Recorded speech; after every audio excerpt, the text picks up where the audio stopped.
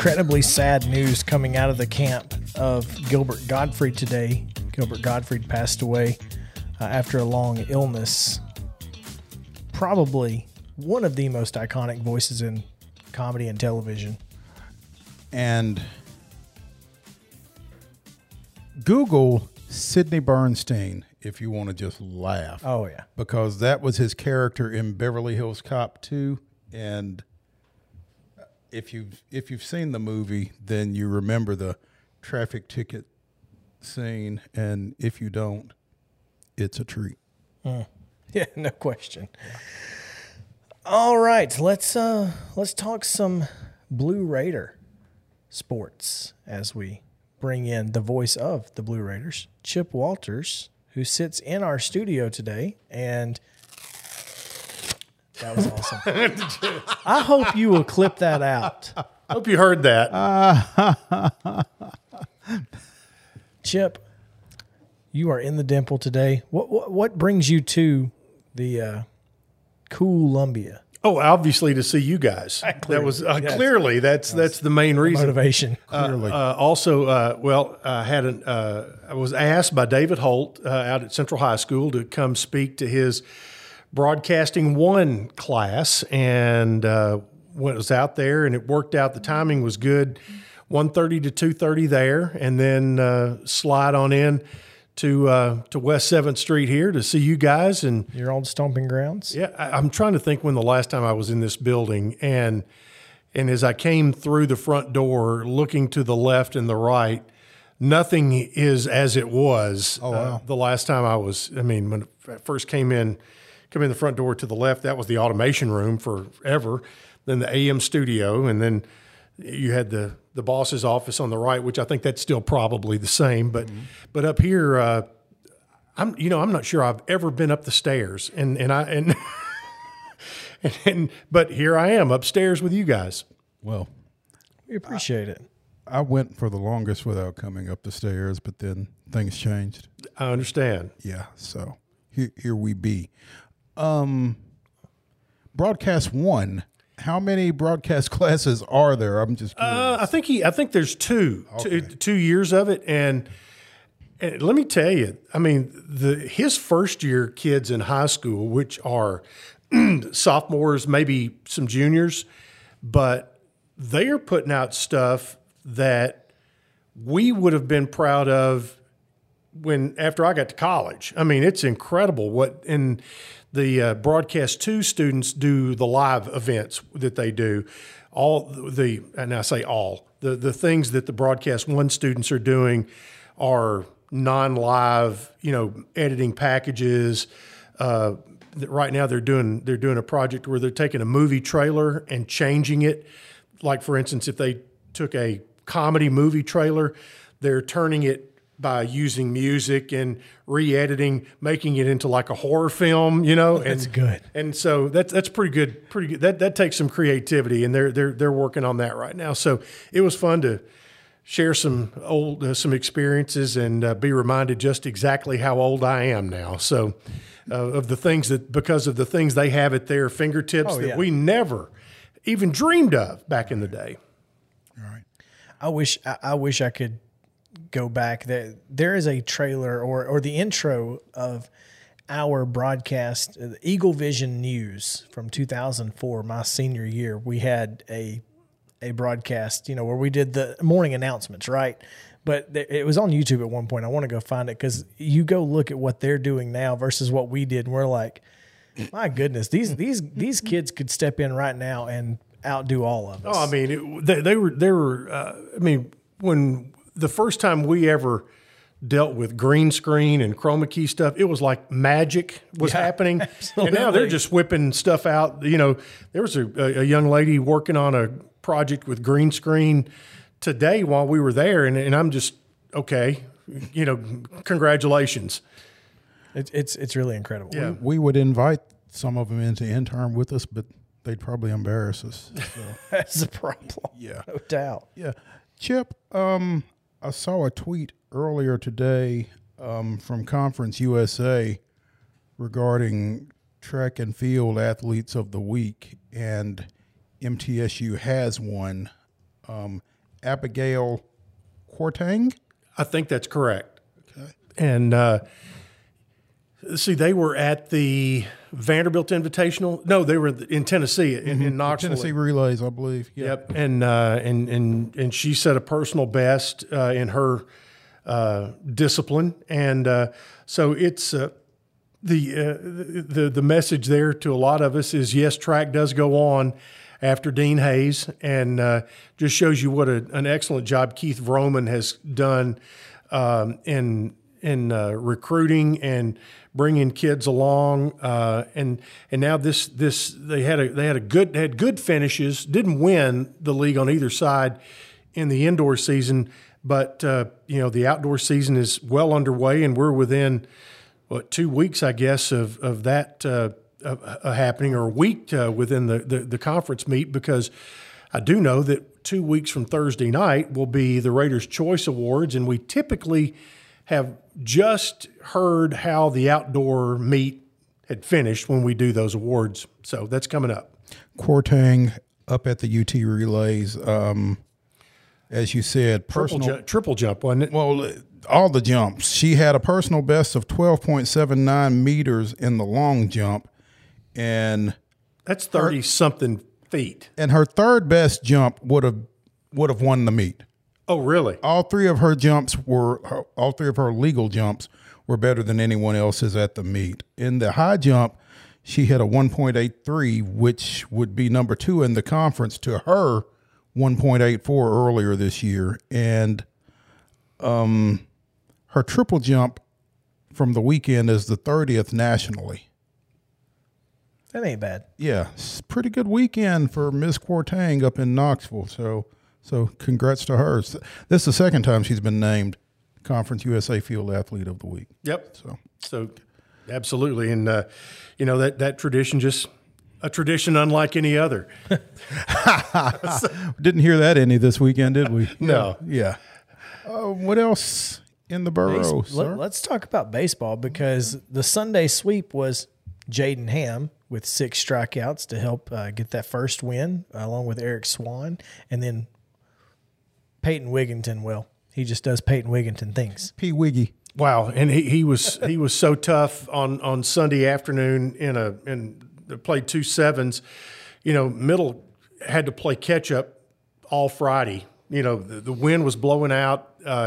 They play in a small park up there. You get it up in the air, and it was getting out, and Middle just couldn't get out of tough spots. Then they decided to not play Saturday and play a doubleheader on Sunday, and had a pitcher's duel kind of to win the first one, and then came back and got Peyton Wigginton rolling, and when he gets his stuff going, he's pretty doggone tough. And you mentioned Jaden Ham, the class I just spoke to. His sister Riley was in the class, and she came up and said, "You probably know my brother." And I said, who's that? She said, Jaden Ham. I said, well, he's pitching good right now. Yeah, he really is. Again, 6 strikeouts on Sunday. He and Eric Swan combined for the 1-run game 1. So big wins.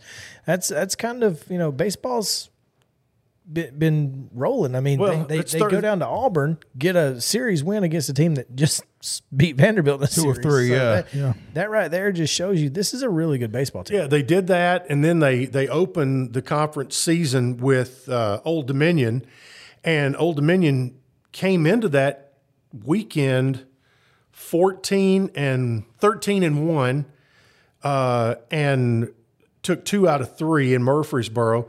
But since then, Middle has won series at UAB, home against Western, and now another road series at this weekend, Marshall. And then they're coming home for Charlotte in what will be a Thursday, Friday, Saturday series against the 49ers. And ironically, the Old Dominion team that was 13-1, they're now 16-8. And Middle's in a 4-way tie for 3rd in Conference USA right now, and Old Dominion is behind them. So they were like ranked top 25, and all of a sudden the wheels have fallen off for the Monarchs.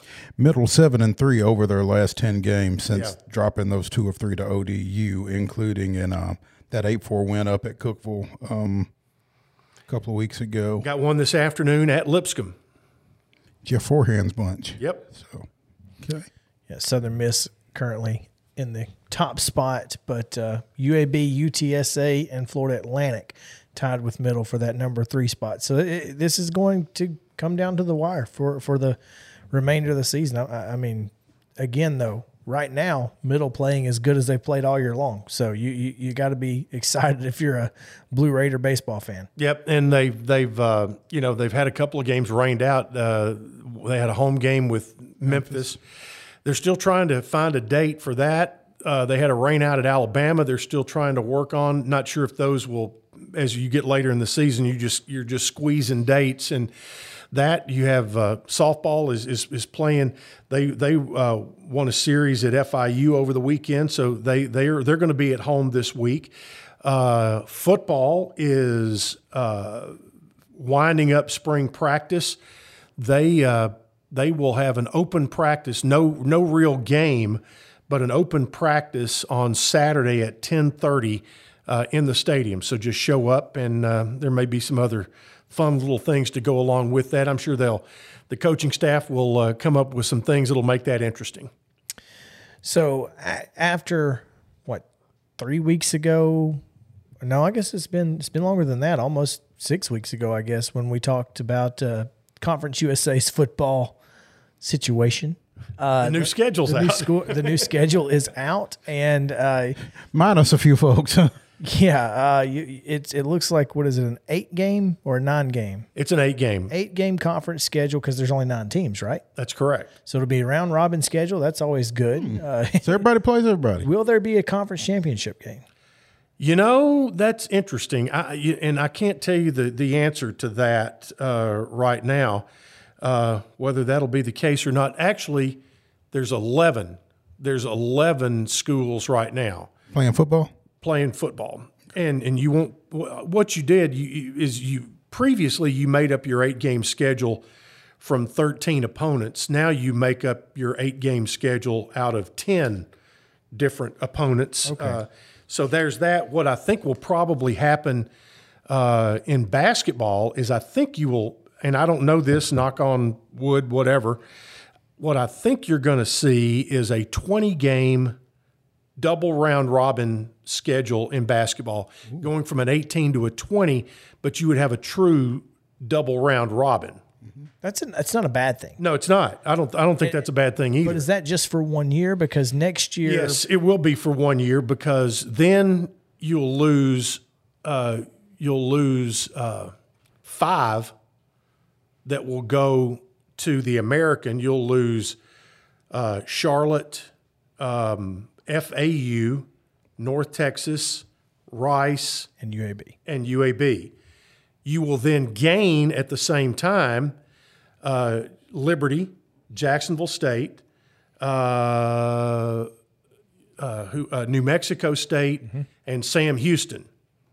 So you'll lose 5 games. That's when it's 9 teams. Correct. That's what I was thinking. Correct. That's right. So it'll be 9 teams next year, barring any unforeseen. Any other. That's when you're talking about 23 Yeah. for that. Yes. Barring any unforeseen additions to the conference between now and then, it'll be Or subtractions from the conference. I mean, let's hope not.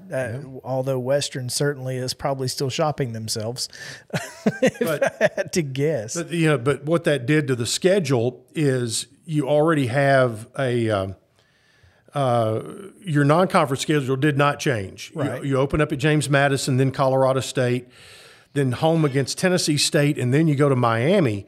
The part that gets a little dicey. Then you go into your conference season, and your first 3 are UTSA, who went 11-1 last year. Yeah, Then you go to UAB. that's never fun. And home for Western Kentucky. Let me make sure I got that. Yeah, that's right. That is a tough 3-game stretch right there after coming off of Miami. Yeah, then you have to play those 3. And then at that point, you go to UTEP, which that's another. They had their best year It's a great trip for fans, but they had their best year in a dozen years last year. And then you roll out to La Tech with their new coach. You go to La Tech, come home for Charlotte, and then you're home for FAU before going to FIU. So you end up playing 4 games in the month of November. And the only time you have back-to-back home games all year is in November when you have Charlotte and FAU. And that just goes to show that in any league you play in, it doesn't matter whether it's Power 5, Group of 5, or any other league, your league is tough. Mm-hmm. And no matter what league you play in, and especially when you go on the road, it's always tough. And you hope that you make it tough on those coming in to your place as well. So that's what it's all about. Chip, that was fun. Thank you for coming in. Well, if you want to stick around, we are going to be giving our top 5 most iconic numbers in sports. So you can certainly stick around and chime in anytime you feel free, but always good to talk Middle Tennessee State. Well, I appreciate it. And it's, like I said, good to be back in the hometown today for a bit. And I'm going to slide out the door and head back across. I've got another function coming up in about an hour in Murfreesboro. So it's a busy day. It is a busy day, but we appreciate it. As always, Chip Walters. At Choose Chip. At Choose Chip on Twitter. Not Chip_Walters. He lost the password to that one. Got hacked. Yeah. So, yeah, somebody else has the password to that one. Oh. Come back with us here on Main Street Sports Day, presented by Mid-Tennessee Bone & Joint. Iconic sports numbers, our top 5 after this.